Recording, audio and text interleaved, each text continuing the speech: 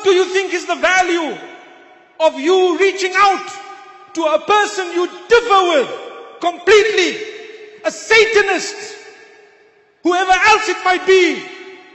Reach out to these people with some goodness. Perhaps Allah will guide them. And if Allah doesn't guide them, it's between them and Allah. Look at the Prophet Moses, may peace be upon him. Allah sent him to a man who used to say, Ana rabbukumul a'la. I am the God.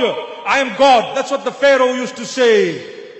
وَقَالَ فِرْعَوْنُ يَا أَيُّهَا الْمَلَأُ مَا عَلِمْتُ لَكُم مِّنْ إِلَٰهٍ غَيْرِي. The Pharaoh said, "O my people, I don't know of a God besides me for you all to worship." That's the type of man he was. But when Allah sends Moses to him, Allah subhanahu wa ta'ala tells the Prophet Musa alayhi salam and his brother Harun, Allah says to them, فَقُولَا لَهُ قَوْلًا لَيِّنًا لَعَلَّهُ يَتَذَكَّرُ أَوْ يَخْشَىٰ. Go to him and speak in a soft way. Perhaps he might remember. Perhaps he might be more conscious of us. Or he might understand, he might fear, he might realize. So speak to him in a soft way. Allah is telling someone who is the highest of the time, the Prophet Moses, to go to the one who was the lowest of the time, and that is the Pharaoh. He was a tyrant, he was a killer, a murderer. He murdered so many.